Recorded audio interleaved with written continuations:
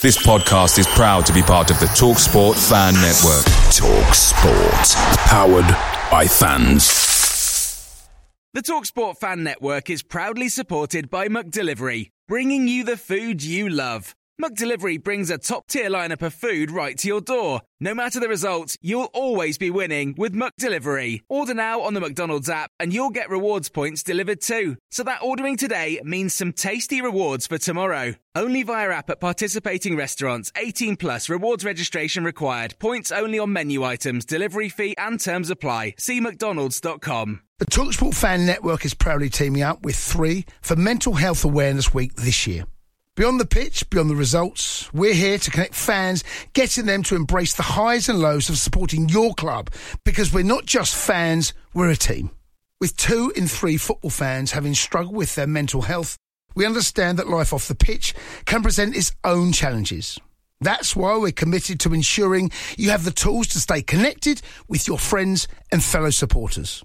Take a moment to connect with your mates. A simple text or an open conversation can make a world of difference. And if they don't respond right away, don't hesitate to follow up. Let's all take a moment to talk more than football.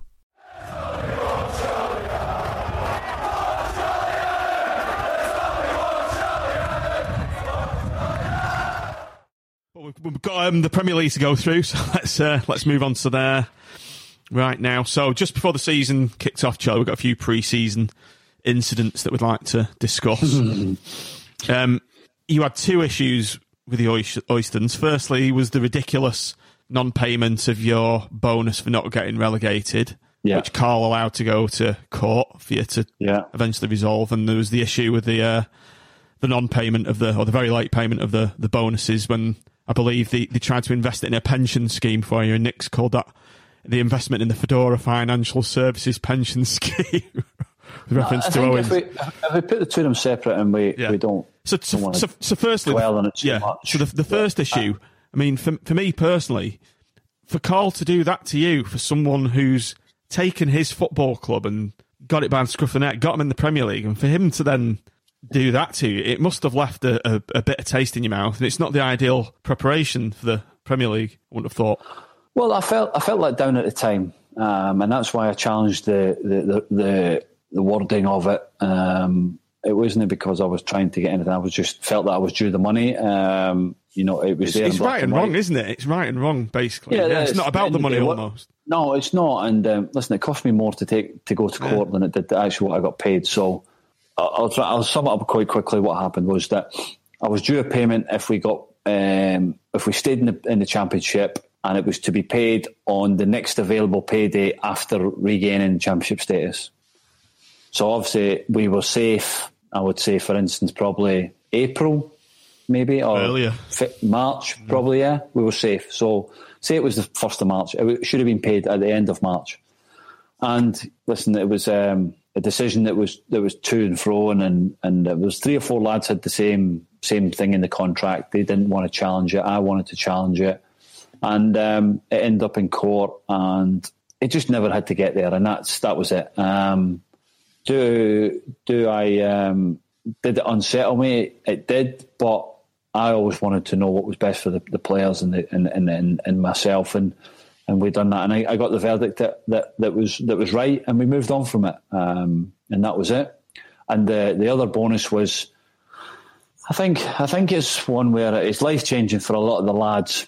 And the club tried to protect it by saying, for the tax and things like that. But the lads were just willing to pay the tax. So they'd probably never earned that much money in one lump sum. They were happy just to take the 45% tax, move on and pay it. And but like the clubs, they obviously felt that they didn't have the money at the time to pay that £5 million bonus out when it was due, and they were waiting on Premier League payments. And it got messy, and eventually we got our money, and it never hindered us, really. It never stopped us wanting to work hard and playing in the Premier League. It gave us an opportunity to do that, and we got our money and we moved on from it. And we're obviously having secured your place in the Premier League, you no doubt we're looking forward to a nice foreign pre-season tour just to kick it off in the right way, were you? Well, I was hoping we'd get something... Dubai or something like that. Yeah, something nice, Portugal or somewhere like that. And We ended up in Devon, did we? Yeah. This was the Devon trip, the famous Devon trip. The famous Devon trip. We ended up in different hotels, and it is what it was. It was at the time Blackpool Football Club. Nothing run smoothly. But like you say, when you've got good people that believe in what we were doing was right, and what the manager done was great. I remember, we played a game against Accrington Stanley, and Fletch might have told you this, but I remember at the time the Aki lads some of the tackles were horrendous, and they were giving us a bit Larry Scousers really, and threatening out, we're going to come in, we're going to steal your cars, and we're going to blow your tyres up and all that. And I was like, what am I doing here? What's going on here? And we ended up bringing a waiter to training and things like that, and it was just how it was. And eventually we got there and we got to the first game, and what a start it was. Certainly was. So just in the build up to the season, were you worried at all that we weren't prepared for the Premier League, given that we didn't sign any players until the final 2 days before the season started? No, I think we were just in a zone where we were just buzzing to be going to the Premier League, and we didn't really care what was going on the outside.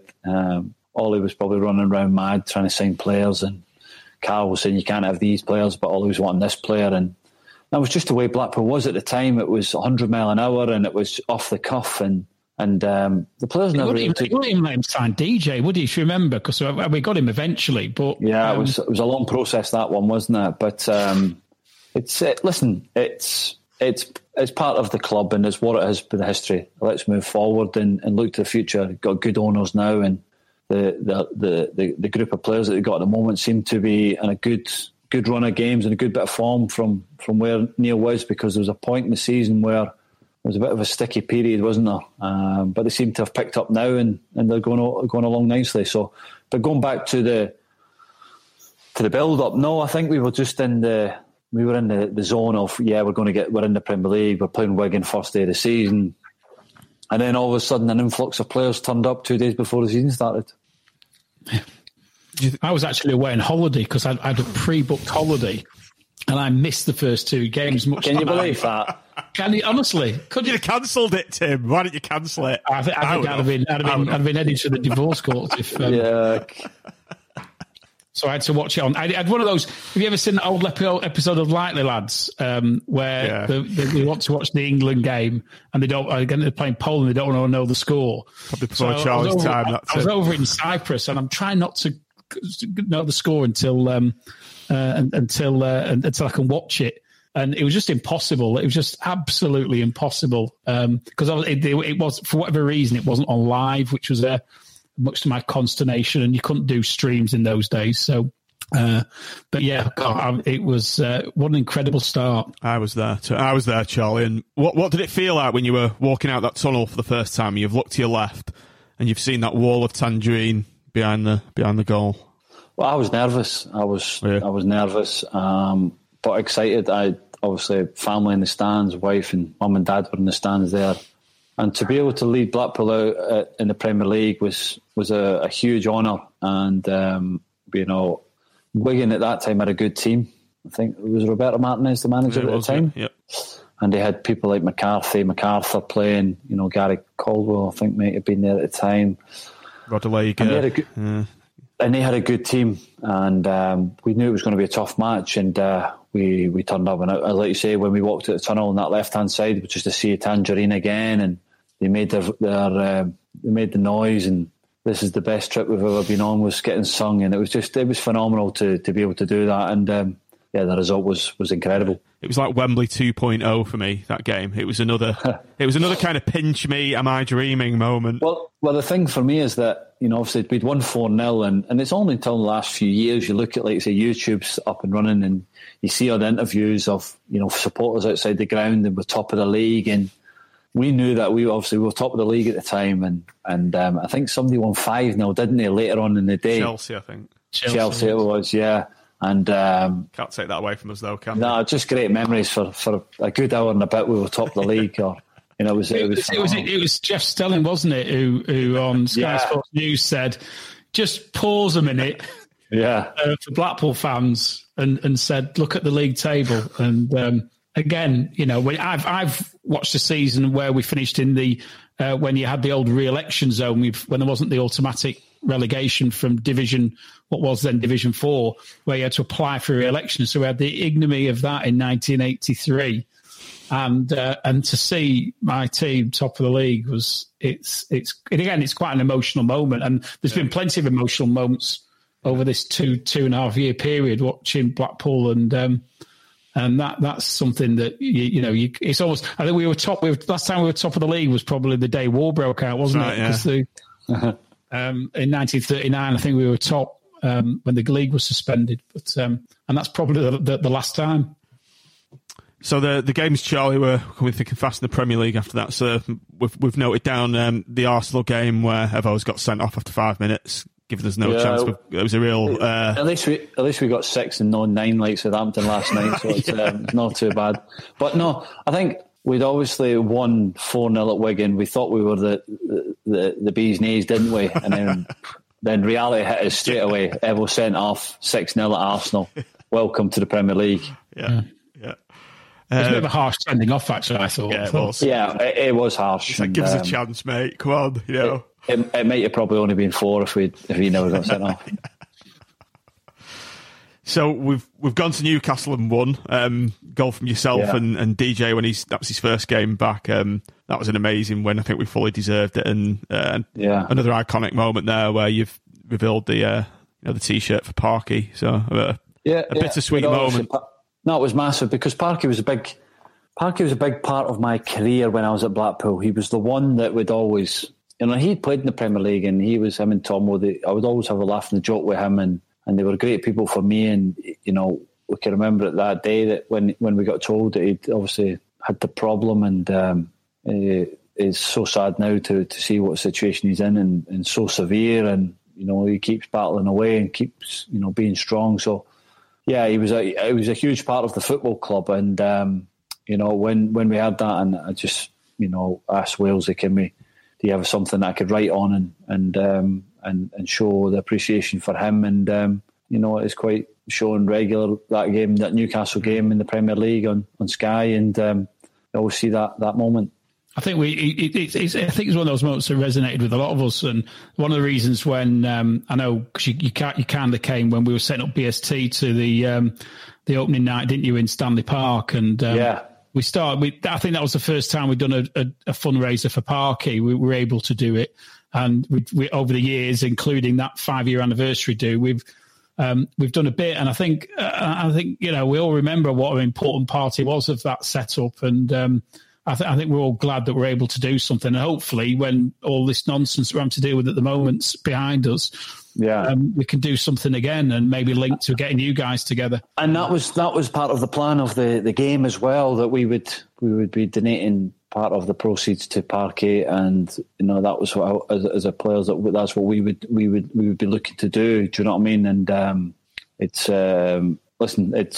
if that ever happens again and if we can get back to some kind of normality and we can do that, it'd be great, because like you said, he played a massive part, and it was taken away from him at such a young age. Mm-hmm. I mean, what a great event that'd be to kind of, once COVID's been and gone, but once it's in the back door almost, it'll be a great event to try and get this game on as a big welcome, we're back kind of thing. So let's hope we can get something sorted out through that. So I'm sure we can put something through BST, can't we, Tim, to address the club? I mean, Charlie unfortunately missed out when we played Brett's testimonial, didn't you? I think Stoke wouldn't let you play. They wouldn't let me play, yeah. And it's even small things like that should be getting rewarded again, and do you know what I mean? Like, and what they gave for the football club. So we'll see. It's having chats with the owners and the people that are in charge at the moment. They're up for things like that, and having communication with the players and having the players around and being part of it. So we'll see what happens in the future. So no, it's definitely something that if we can bang our heads together and get something together, and I think it would be a special moment. Yeah, definitely. So, go on, Charlie. Do you want me to? I'll take it. The only reason I want to take it was I was actually brought up as a Liverpool fan, which I've mentioned, I think, on here before. My dad was a Liverpool fan, but still is a Liverpool fan. And going to Anfield away in October, Liverpool. When I grew up, Liverpool were basically unbeatable. You know, they rarely lost at home. They rarely lost any games. Full stop. You know, winning European Cups, winning the leagues on a canter. Sounds a bit like now, then, doesn't it? Yeah. But not anymore. To turn up in October and see that, because it's quite an old scoreboard at Liverpool, isn't it? It's like something. Yeah. I think it's been there since the 70s or early 80s, and to see that scoreboard at the end of the game showing Liverpool 1, Blackpool 2 was just. It was like that was probably for me the most mind-blowing moments of the whole Premier season. That we beat Liverpool. I mean, obviously we go on to do the double over them, but we beat Liverpool away. And what was it like to play in that game and to score? Because you scored at the Kop end, didn't you? Yeah, I obviously scored the penalty, didn't I? And when we went 1-0 up through Luke Varney scored. Yeah. And listen, we were just in dreamland. I was fortunate enough when if you look at their team, Gerrard, they had Skirtle, they had Reina, they had Carragher, didn't they? Carragher played. Greek guy, Kyrgios, whatever his name is. Kyrgios. Kyriakos, Lucas. I think Lucas Leivis might have played. Reina. So it was phenomenal. They had, so I was fortunate to play against Stevie G, and a player that I'd looked at growing up and felt, getting against him and playing, and obviously we'd won the game, and talk about that memories as well. We'd obviously we won 2-1, and I can remember us enjoying it after that game. We couldn't believe that we got clapped off from the Kop after the game, and it was a phenomenal day. Do you know, I had a dream the night before that you were actually going to win 3-0, and I put 20 quid on us winning, which was quite good. I think it was about 15-1 or something stupid. So I did all right out of that.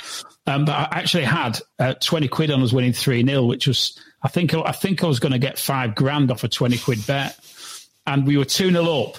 And I was like, it's like you with your 5 million quid. I'm thinking, I might get this. And then Kyriakos scored the bloody header. I thought, all right, okay, no, don't get greedy, Sim. The equaliser came quite early in the second half, didn't it? I was thinking, my dog. Yeah, he didn't like that equaliser, did he? Or she? No. I was thinking, oh God, here we go. I thought the floodgates were going to open, but it wasn't the case. We were 2-0 up at the time, were we not? Yeah. And they scored late, didn't they? Was it in the first half? It was in the second half. 2-0 up at half time. Yeah, it was 2-0. We were 2-0 up at half time, and they scored late on. It was about 5 minutes to go, and the Alamo were coming, and we were thinking this could end up, and they have a chance right at the death. No, they scored quite early, Charlie. They scored quite early in the second half. It was about 60 minutes. Yeah. We had a long way to go. Yeah, that's when I was thinking, oh God, here we go. But we were comfortable, weren't we? We weren't really under the cosh. No, we were. I don't think many of the games. Listen, we got beat 5 or 6 from Chelsea, 4 at Chelsea, 6 at Arsenal. But a lot of the game, even United at home, we felt comfortable 2-0 up there, and we lose 3-2. It was just quality in the end, and good finishing. The end finishes off really. And I think if you'd had VAR, I think you'd have stayed up, because I don't think you actually got the rub of the green that year. I know the next game I was going to mention was Man City, where I thought we played superb. That was our first time on Sky, wasn't it? We played. That was a Super Sunday game, wasn't it? 4 o'clock. Yeah, 4 o'clock kick. And I thought we played superb. And I think 2 of their goals would arguably not have been given in today's game. I think there was a foul. Was there a foul on Everett for one, and I think there was an offside on the other? Yeah, Tevez. I just always felt during that season that we never quite got the rub of the green. Now, whether that's because there's a little bit of bias towards the big side, I don't know, but it just seemed to happen too often for me. I thought we were. It's easy to say in hindsight now. I thought we were too naive at times. We were far too open. If we were probably a little bit more experienced in the team, or Premier League experience, we might have seen games out. We were 2-0 up at Blackburn, 2-0 up at Bolton. That would have kept us up. Where else we were leading, and we drew games, and it was, we drew, I think, 1-1 with the Wolves at home that we probably should have won. So it was tough, but that was a journey that you could never take away from us. There was the Villa game, the Villa away game, Charlie, when that controversial game when Ollie's decided to change the entire squad. Yeah. I mean, what annoyed me about that was because they were floundering themselves at the time. Villa, they were there for the taking. That was potentially an easier game than West Ham away, which is why he's rested all those players. And we've narrowly lost that game. And if he'd have played the starting 11, I'm pretty sure we'd have wiped the floor with them, but I think we'd have beaten them. Just for the benefit of our younger viewers who may not remember, as compared with the game before, we didn't play Matt Gilts in goals. We didn't play Eardley, Ian Evatt, Grandin, DJ, Craney, Vaughan, Fletch, or Charlie. I think there was only one outfield player who played from, and I forgot, was it Keith Southern? Keith Southern played, I think. Keith there was one player from the previous game who started, and we actually got in a lot of trouble, didn't we? Because we got fined, from picking from your squad. But what was and Ollie resigned, didn't he? And I don't know, it was for theatrics, and Carl refused to accept it. No, it's probably did resign, and Ollie was, but he was right enough. Like you say, it was probably the first time that a club had actually said, like, I'm changing my players to that level of 9-10 changes. What did you think of it at the time, though, Charlie? What did you think in the dressing room when he announced it? Well, every player wants to play, and we were disappointed not to play, but when I think we were winning the game at some point, weren't we? Not sure we were winning because I think Delfonso Nathan Delfonso scored for them, didn't he? Yeah, he put them one up, and DJ equalised. Remember, it was like a deflected shot, and it kind of looped in at the Holt end. I think we were drawn at one point or something like that. We were excited on the bench, and we changed it. By the way, we changed it, and he said, like, by the way, we're going to win this, and I think we lost a late goal, didn't we? James Collins, yeah. So it was it was tough because we wanted to play, and then the West Ham game, for me, that was when the season derailed, when we lost the goalkeeper. Yeah, we were going to say that. I think probably it's the one defining. It's probably the most defining moment of the whole season. I think, isn't it? Losing Gilts. I think we lost 4 or 5 months. Gillo was brilliant for us, and we lost him for about 4 or 5 months. I think with a knee injury, and obviously Richard Kingston come in, and listen, it's not just all about the goalkeeper, but you know, when you've got somebody at the back that's so assured, so vocal, and the presence there, it made a big difference to the defence. And I sort of heard a rumour that we had a chance of signing Shay Given at the time on loan, and he was on an absolute fortune at Man City, but we couldn't afford him. Yeah, I think the idea was that we took him on loan to the end of the season. I think, as the stories I heard, it was going to cost $500,000. And the problem was, and I suspect there's some truth in this, we played Sunderland between Christmas and New Year, and we win 2-0, and Kingston had by a fluke. He had a stormer, didn't he? And up at Sunderland, I was suspended again. Oh yeah, and it was that blue kit we wore. This one, yeah, that's right, yeah. I won £500 that game because I had DJ in Blackpool to win. And but at that point we were 8th with 25 points from 17 games. So halfway through, unbelievable. And I think then the view was you probably only need 35, 3 more wins. Yeah.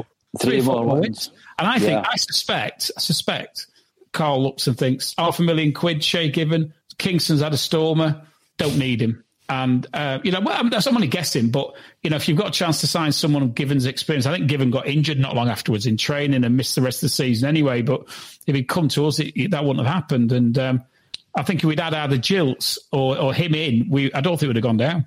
No, I don't either, no. John, you go next. Okay, so obviously that Sunderland game's been and gone. I remember coming out of there, Charlie was speaking to my sister again, saying, we are never going down. We're on 28 points. That's what I said to her. I said, we are never... You cursed us then, yeah? I said, we are never going down after seeing that. So, January transfer windows come round, and it'd be remiss of us not to mention this. We know, what's coming. Yeah. Was it right, KO, Carl told you couldn't leave for Liverpool as it was they were top 4? Well, they weren't top 4 because they weren't top 4. But no one would have blamed you for going to Liverpool. When Liverpool come knocking, you go, don't you? So how was it for you? How unsettling was it for you personally?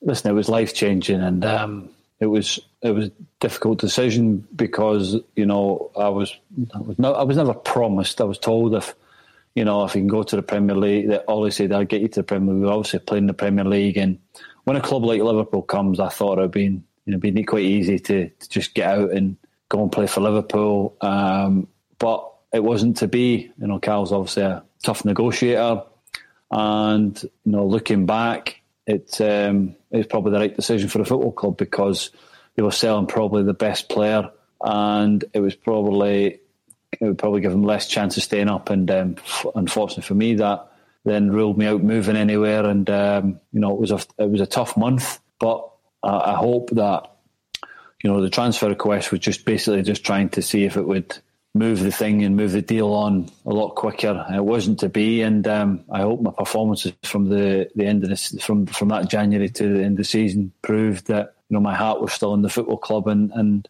that whatever happened in January was put to the bed, and I'd wait till the summer to see what would happen. I think it was from our perspective. I think we know where we are. We know what we are, Blackpool, and I don't think anybody, and John sort of alluded to this before, anybody would ever criticise any player for as long as they're moving up and not sideways or down just for money. If they're actually bettering themselves as a footballer and going to and there's no Liverpool were going through a transition period then, but let's have no doubt. Let's not mess around. They are a massive, massive club on the world stage, aren't they? And they were then, even though they were a little bit in the doldrums. Nobody would ever have had any criticism of anybody who took that opportunity. And we would just be grateful for the fact that we've had players like you and some of the other guys who were there at the time. We were able to watch you. That's why I don't think probably at Blackpool you were allowed to do stuff that you never got away with at Liverpool and never got away with at other clubs because we'd never seen the likes of you and others play for us. So if you want to try and ping a 50-yard ball that it doesn't come off, we'll say, bloody hell, that's brilliant. It nearly came off. And I think perhaps that positive energy helps, probably I like to think, helps you and helps Evo and all the other players who I think's really stepped up that year. And you're absolutely spot on. I remember, when I was trying things and it never come off, but I'd still be getting cheered and they'd still be getting a clap and they'd be still singing my name and and that's when you know that you're liked and you're in a place where they appreciate what you're trying to do, and that's what I tried doing performances on a Saturday was just give my all and try and be the best player, and I always believed that I wanted to work at that football club where people remember my name and being up there with the great players. I've said before, Armfield and people like that, and that was massive for me because when you do get a club and you enjoy it so much and you have so much affiliation to it, it's hard to leave it. And let's say when a club like Liverpool comes, it was a difficult decision to hand the transfer request because I felt that it was going to be disrespectful to the supporters, but also to my teammates who helped me get to that position. But I had to do it because Picture the scene. All of your mates around, you've got your McNugget share boxes ready to go. Partner this with your team playing champagne football. Perfect. Order McDelivery now on the McDonald's app. There's nothing quite like a McDelivery. At participating restaurants, 18 plus, serving times, delivery fee and terms apply. See mcdonalds.com. The TalkSport Fan Network is proudly teaming up with 3 for Mental Health Awareness Week this year. Beyond the pitch, beyond the results, we're here to connect fans, getting them to embrace the highs and lows of supporting your club, because we're not just fans, we're a team. With 2 in 3 football fans having struggled with their mental health, we understand that life off the pitch can present its own challenges. That's why we're committed to ensuring you have the tools to stay connected with your friends and fellow supporters. Take a moment to connect with your mates. A simple text or an open conversation can make a world of difference. And if they don't respond right away, don't hesitate to follow up. Let's all take a moment to talk more than football. Like you say, it was life-changing for me, career-wise, but off the pitch as well. It was changing my life, and changing my family's life. So it was tough, but when it knew it wasn't going to happen, I knuckled down. I woke up the next day, and I think within 2 days we played West Brom on the telly, and I scored a penalty. I was trying to think the first home game when you came back. I'm sure were you on the bench? Did you come off the bench? I remember seeing you coming on and You put a right shift in the first game back. I may be wrong. After the transfer request? Yeah. No, we played West Brom at home, and that's when I scored, and I went mad, and I pointed to the fans. This was for you, and the appreciation that I had and the support that I had while I was going through what I was going through was phenomenal. And I was emotional after that because I always knew that the supporters had supported me through the good times, and I did. When I handed the transfer request, and I didn't want to do it, but I felt that I had to try and make the move happen, and it never happened. So it's like Sting, Charlie. It's a one potentially. Right, the move happened in the end, but it was a once in a lifetime opportunity. That's what anyone with half a brain would think at the time. No, I know you've got that, to grab it with both hands, haven't you? But when you're in that position where you're captain of the football club, and you've got to lead by example, and you do things like I felt that I let a few people down, and like you say, every goal I scored, I'm still doing it. I enjoy it, and let's say the bond that I have with the Blackpool supporters is great, and hopefully that can continue in years to come. What did you have any conversations in the dressing room with any of the lads at the time of when this was going on? What did they support you? And what was it? Yeah, they couldn't believe I wasn't allowed to go. They were supporting me. They were saying, "Listen." Half of them actually said to me, "Listen, I think you should just hand a transfer request in." It was half of them pushing it that way as well, because they knew what was going on, and they wanted, I was open and honest with them, and they were trying to say, "Listen, it's life changing," and it was tough. But I said, "Don't worry about us. It's important that you look after yourself." And no, it was tough because they're a good group of lads, and I was just lucky enough that I can go back in the dressing room after that, and they knew that I'd give my all and I'd lead them by example, and I did that for the rest of the season. Yep. We had and this, I don't think this isn't any criticism of you by any stretch of the imagination, but we seem to have a bit of a dip in form in February and March, and I think we seem to play a lot of teams who were now at the bottom at home particularly, and we either lost or drew and didn't perform as well as we could have done. And I remember a game against Sunderland. We played Sunderland at home and we lost 2-1 or 2-0? Yeah, I thought it was 3-1, but I might be wrong. 3-1 maybe, yeah. And we should have won games like that. Wolves at home we should have won, but... Lost to Birmingham twice. Birmingham twice. I remember that day. I sold one of the pies for the game at Birmingham game. The question was, I mean, if you look at our January transfer business, I think the best bit of the transfer business, all credit to Carl, was not letting you go. Yeah. But then we brought in Andy Reid, Kornienko and Beattie. And during those periods, quite a few of them played quite a bit. And I remember Keith was sort of dropped, and I think we brought Punchin in as well, who ended up being quite a good signing. Yeah. But for me, we seem to lose a little bit of the soul out of the team. Maybe because you'd all been playing together for 2 or 3 years and knew each other like the back of your hand. Yeah. Do you think there might be something in that? No, it's fair. Yeah, I thought we brought in players that were substandard. They probably weren't good enough they were good enough, but never bought into how we were. We were hard-working players that had a bit of quality in the end. And when you try to listen, when you get an opportunity to sign players of Beattie's calibre and Andy Reid, who had good CVs, it was hard to turn down, and it was a difficult time, and probably never worked what we actually thought it would have. So no, it was disappointing, but I keep going back to, I think it was the goalkeeper thing was massive for us. Well, if we talk about that, you touched on Blackburn away before. You're cruising. I had more money on in this one, but this time it didn't pay. You're off. A problem gambler, Tim. Oh, he's back to going on DJ Gamblers Campbell Anonymous or Charlie Adam and a Blackpool win away from home was like taking candy off a baby off the bookies back then. But this one, I had Charlie Adam and Blackpool to win at Blackburn, and you scored a fantastic free kick. What a free kick that was! Another in the top bin. Yeah, I think that was another game I come back from another suspension there, or an injury or something like that. I remember it. I remember scoring that. I scored a penalty that day, and I was getting a bit of stick from Blackpool fans. I put my arms up, and Sophie at the time, my wife, she was in a box behind the goal, and she was banging on the window, and the Blackburn fans turned round and they started giving them dogs abuse. So it was it was tough. But you took two past them.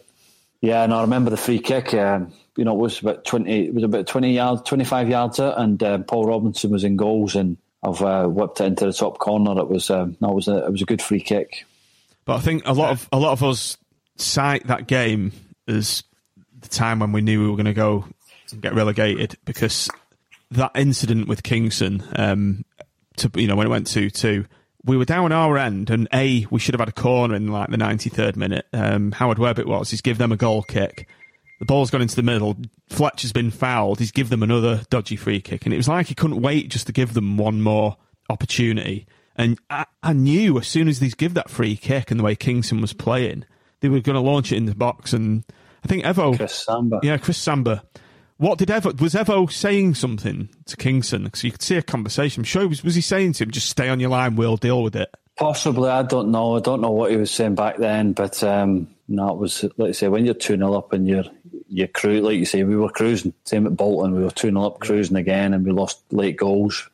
But that was just, lack of experience in the Premier League, and Big Sam, knew what was Sam the manager at the time? Was it Steve Keane? Steve Keane? Yeah, I think I can't remember now. I'm sure. Did Alex get sacked at some point during that season? He might have got sacked during that point, or maybe he was manager at Bloomfield Road, because he was definitely. I remember getting told that he deliberately played Phil Jones to man-mark me. That one of the games might have been at Ewood Park or at Bloomfield Road. And so that was something I got told later on, a few years later. You see that? Is Richard Kingston in the WhatsApp group? No, he's not. But he'll be. Go on, Charlie. He'll be in Ghana somewhere, enjoying himself. He was he was a great character, great lad. Yeah. There was a story, wasn't there, that his ex-wife was a witch, and that she'd put a spell on him, and because he never got another club again. Something like that. He was at Wigan. Was it Wigan? Yeah, he was at Wigan before us. And I remember when he first came in the door. He obviously was Ghana International, and they were sponsored from Nike and all. Like, at that time, the lads were like buying their own boots and that. And he got first delivery. He got this big box. Honestly, was full of Nike gloves and boots and all that. And the lads were like buzzing. He used to get boots every week from Nike and all that. And it was just. And all the lads were like, what are they? And he used to just hand them to the lads, and he'd get sent everything in. But it was, he was another one that enjoyed being in the group. He was a laugh and a joke, and he had a good time. But in the end, probably, he had a tough time in goals for us. So there's obviously memorable games at home. We beat Liverpool. There's the famous game in United, a game when we've thrown that away 2-0 up, and we've lost that 3-2. But yeah. Let's go on about the Spurs away game for that famous double penalty. I watched that in the Old Town Hall in Poulton. I still remember it clear as day today. What was going through your head on that second penalty? Did you have any? No, I had no reservations about taking it. No, I'd obviously missed the last one, and a minute later we've got another. It went for a corner. Who tried to take the ball off you? DJ. Yeah, that was it, wasn't it? Yeah, so I'd obviously missed that one. Gomez, good save, into his left-hand side. It went round the post. We got a corner. I whipped the corner in, and then there was a foul or something like that. Gomez was still hyped up from the penalty save, and he's clattered Fletch, I think. Yeah, clatters Fletch or something like that, and then we get a penalty, and I take the ball, and DJ wants it, but balls of steel to take that, Charlie. I was penalty taker at the time, and I knew as a captain I had to lead by example, and I knew that I was just putting my foot through it and hoping that it would go in the net. And there's another one, we lost a goal late on again. Jermaine Defoe, wasn't it? Defoe scored 9 minutes. And so it's just like we were 1-0 up. He'd only just come on. He came on a sub and he hit it from about 25 yards. It was just it was a good strike. And so it's another game that probably we should have probably been comfortable in the Premier League that season, and it was a huge blow for us to lose a goal 89 minutes.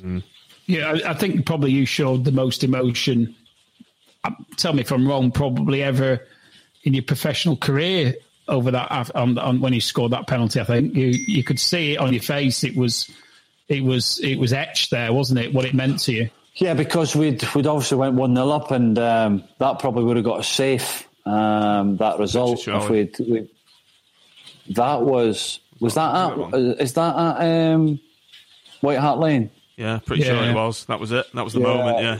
So, because we obviously it was near the end of the season, I think, and we knew probably if we'd won that, we might have been safe, but not to be. And we're all. Do you remember? I think Wigan were dead and buried, and I think you pounced it on Zobbia, wasn't it? Who just went on this unbelievable scoring run. Yeah. That got them out of the danger zone, and which leads us. I know we had a fantastic home win against Bolton, didn't we? 4-3, wasn't it? One of the best games. Great game to watch there. Yeah. I scored that day as well. I remember that one. He scored the winner. I think he put us 4-2 up, and I think they got one back afterwards. And then we, the finale away at the Theatre of Dreams. Yeah. We need to win. Yeah, we need to win to do something to stay up, and we go 1-0 up, don't we? One down. Is it? Yeah. No, we went. No, we went one down. Was that like left back? Yeah. Charlie, you equalised with that free kick. So I equalised with a free kick. Yeah. So obviously the wall's there. Paul Scholes in the wall, and Van der Sar's in goals. And I knew that. I thought, Paul Scholes is the smallest in the wall. If I aim for his head, he might duck it away. And fortunately enough, he moved it away and never got it. And it was 1-1 and run back towards the Blackpool end. And it was 1-1 at half time, wasn't it? Yeah, that's right. Yeah. And then Fletch scores that flick. What a goal that was! What a goal!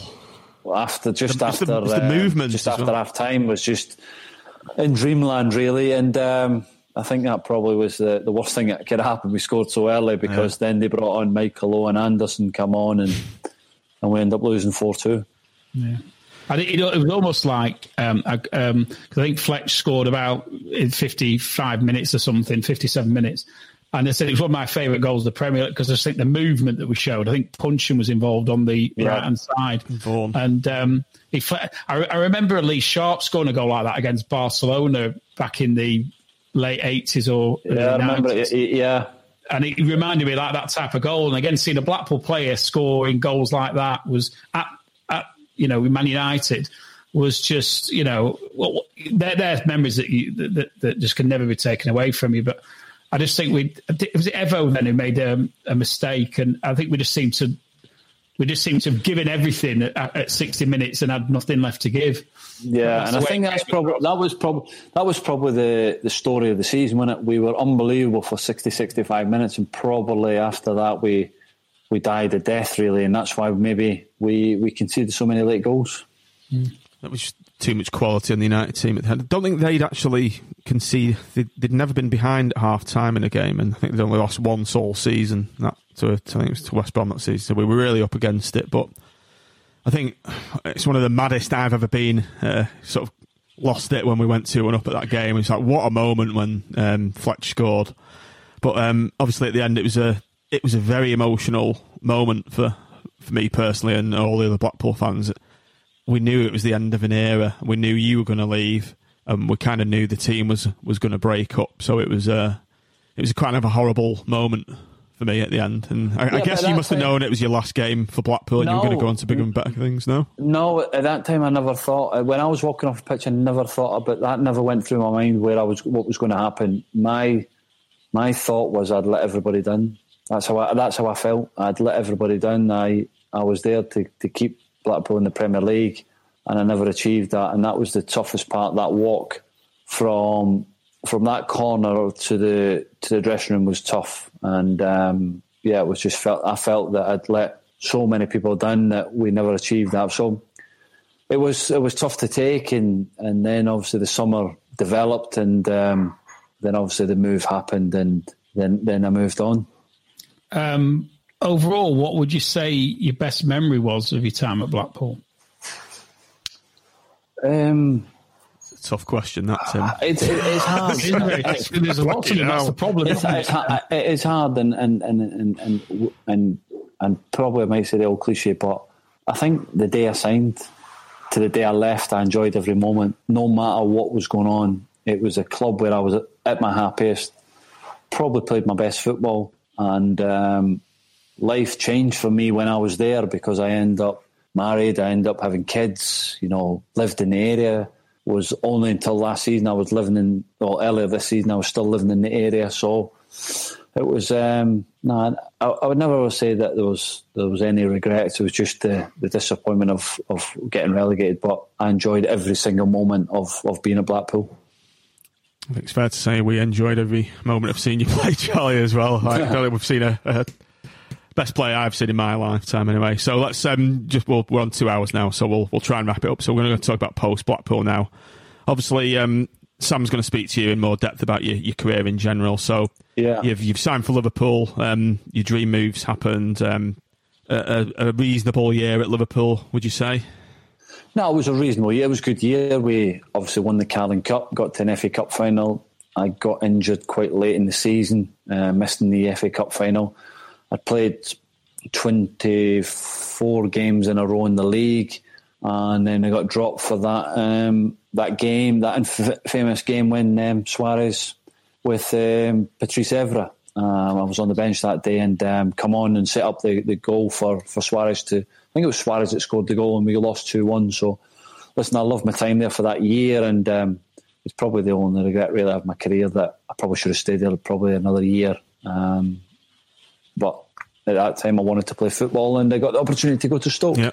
So you've gone to Stoke, and you were there for, was it 5-6 years, and you've played a hell of a lot of games. 7 years, right? Yeah. So 7 years, yeah. So I didn't realise it was that long. Played consistently top level football for an extended period of time in your career. That V-Class Mercedes parked outside your house at 7 o'clock every morning, wasn't it? Yeah, it's a long slog going there every day. Yeah, no, it was a long slog, and I fortunate enough, I managed to got myself a driver. Took me there every day. But it was like Tim was saying, that I enjoyed living in the area so much that I found it hard to leave, and I find it hard now being away. This is the first time I've properly been away, because even when I was at Reading, family still lived in Blackpool, and I was travelling up and down the road, and we made the decision at the start of the next move where we'd go, that everybody'd go together. Obviously lockdowns come to us, but it's difficult. Listen, we're enjoying being in Scotland and Glasgow, and I'm enjoying playing where I am, but Poulton is always going to be home probably when I do finish playing. Excellent. Well, that's good. That's good to hear, because I'm actually the manager of Poulton under-8s JFC, Charlie. So I do know Parish. So yeah. We'll have to, when you come back down, you'll have to come down and do a guest training session if you would. That'd be great for the boys. Yeah, definitely. Brilliant. Come and have a watch. I was telling John about your appearance in the Lads versus Dads at Poulton just before you started your Premiership season, when you made a quick guest appearance, didn't you, on down Cotton Hall yourself? Yeah, I did. Yeah, no, I got roped in. Typical Parish roping me in as well. And I saw somebody come in and dive in a tackle with him. I thought, if Charlie misses the opening game of the Premier League season, yeah, because of this, yeah. But no, it's listen, it's good to be part. Obviously, we were looking back at photos not so long ago, and Nico now is 17 years of age, so it's to see where they were then to where they are now. They just grow up so quick, don't they? Yeah. So just before we go, Charlie, let's talk about obviously the period between Stoke and Reading. Yeah. How close were you to re-signing? Because you were spotted at AFC Fylde. Yeah. I mean, we all want to know that. We all want to know this because we were all clamouring for this signature. I mean, it had been a dream for us to see you back in the Tangerine shirts again. So how close were you to joining? What happened there? Well, so how it happened, I obviously new owners come in, and I'd spoken to Simon when he'd come over. I went to Blackpool to the stadium to meet them. I had a chat with him and the new chairman. It wasn't Ben at the time. It was Michael, is it Bolingbroke? Yeah, it was Michael and Ben Hatton, wasn't it? Ben Hatton, yeah. So they were there at the time, and were you there, Tim, at the time? Were you involved, Tim? I think we and Charlie had a couple of chats, and I tended to stay out because I was getting stick last night about some of the interim board signings, wasn't I? But the reality is, I didn't think it was right as a Blackpool fan that I would be involved in things like that. So I tended to stay out of it out of choice. Whether I'd have been involved or not, otherwise I don't know. But I focused on other things. But so the chats come, and it wasn't a strange chat. It was just they asked me what I was thinking of doing and what I wanted to do, and I said, listen, I want to keep playing. I want to eventually go into coaching and management. And obviously Simon coming as manager, and we tried to negotiate a deal really to make something happen, because I wanted to come back and play and I wanted to enjoy it, and I could finish my career at Blackpool. That would be amazing. But out the blue, I got an opportunity to go to Reading to play in the Championship, and that's what it was. The opportunity was to return, but I felt I still had enough to offer the Championship, and that's the step I took, and that was the reason really. And obviously, you've now had your is it a dream move for you to go back to Dundee, your hometown, your boyhood club? Oh, absolutely. Yeah. This is the team I supported as a kid. Right. This is my club that I enjoyed. I never thought I'd get the opportunity to play. And how did that move come about then? Well, just out of the blue. Obviously, I was training on my own, and one or two things were materialised to go abroad. I had an offer to go to Australia, which I was considering. And I was going to go to a club in Australia. I was talking to the manager, and then obviously COVID was there, so that deal fell through because my family couldn't move at the same time. I had to go there for 3 months on my own before they then could come out, and it was a bit messy. So we wanted to go wherever we were going to go. We were going together, and so it was tough. I wanted to try and make something happen. Again, at Blackpool, if it was possible, I got my agent to speak to the club, and it wasn't to be. The management team obviously wanted to go in a different direction, which is understandable. They want younger players, and that's how it is. So no hard feelings there. And then out of the blue, the manager of Dundee phoned me and said, "Would you like to come and play here? I think it would be good for you." And I was up for it. And in that period of time, obviously, everybody well documented that my mum fell ill, and that made the decision a little bit easier, really. I wasn't too keen on coming back to Scotland. Did your mum live up in Scotland, Charlie? So my mum lived in Dundee. Okay, right. So she still lived at home. She still lived in Dundee. I wanted to stay probably more in the northwest because family were there. Polton, that was home for us, and kids were at school. They were happy, and this opportunity come round, and then when obviously I found the news out about mum, it was just accelerated the process really quicker, and I made the decision that I was going to come back, and I'm loving being back. And I think it's been reasonably successful for you, hasn't it? Because I've noticed you picked up the Divisional Player of the Month, did you, for December? Hey, there you go. That. Still got it, Charlie. Still got it. He's never too far away, this little guy. When you get to my age, there's no many. You don't get many accolades on your own. So I try and keep them. I'm actually surprised that I'm allowed it in the house. Do you know what I mean? Because everything else is in storage, or it's in boxes. But yeah, I mean, it's a perfect end of your career, really, isn't it? Getting back to your hometown club, and it must be brilliant for you. It is. I feel good. I'm enjoying it. I'm playing. I've scored a few goals. I've set up a few goals. We've been a little bit inconsistent, really. You know, Hearts are they're a strong team. They got the best budget in the league. So it's going to be tough, but you know, we can get into a playoff position if we can do with the next few games we've got. So no, I'm looking forward to it. It's a good challenge, and it'll be a nice way to finish hopefully in a couple of years. So what's your plans after you finish playing? Have you got coaching or management, hopefully.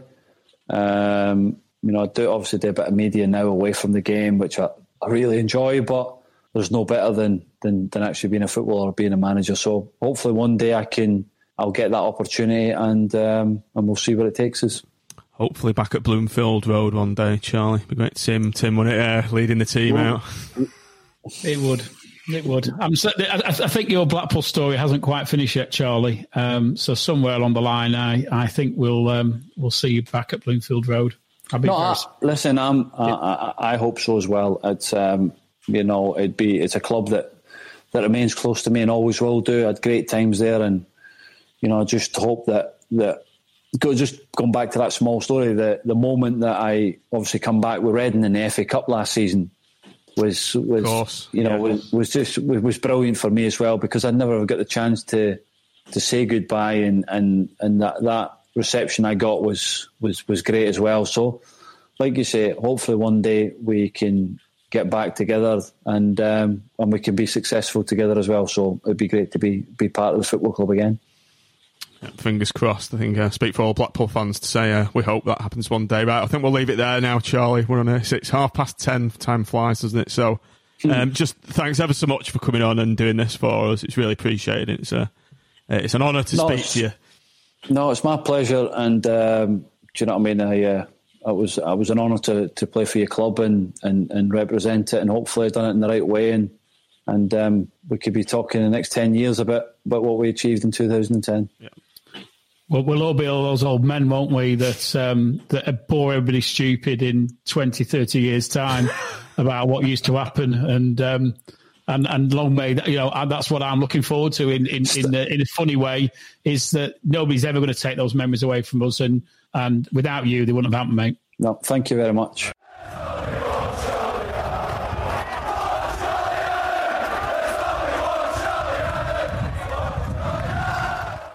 The TalkSport Fan Network is proudly teaming up with Free for Mental Health Awareness Week this year. We understand that the journey as a supporter isn't always smooth sailing, but rest assured you're not alone. There's a vast network of fellow fans who share your passion and may be experiencing similar challenges. Honesty is key in any relationship. If your friend asks you how you are feeling, tell them honestly. If you're going through a difficult time, let them know. Opening up about how you are feeling can really make a difference. After all, they are your mates for a reason. Let's all take a moment to talk more than football. Away days are great, but there's nothing quite like playing at home. The same goes for McDonald's. Maximise your home ground advantage with McDelivery. Order now on the McDonald's app. At participating restaurants, 18 plus serving times, delivery fee and terms apply. See mcdonalds.com. This podcast is proud to be part of the TalkSport Fan Network. TalkSport. Powered by fans.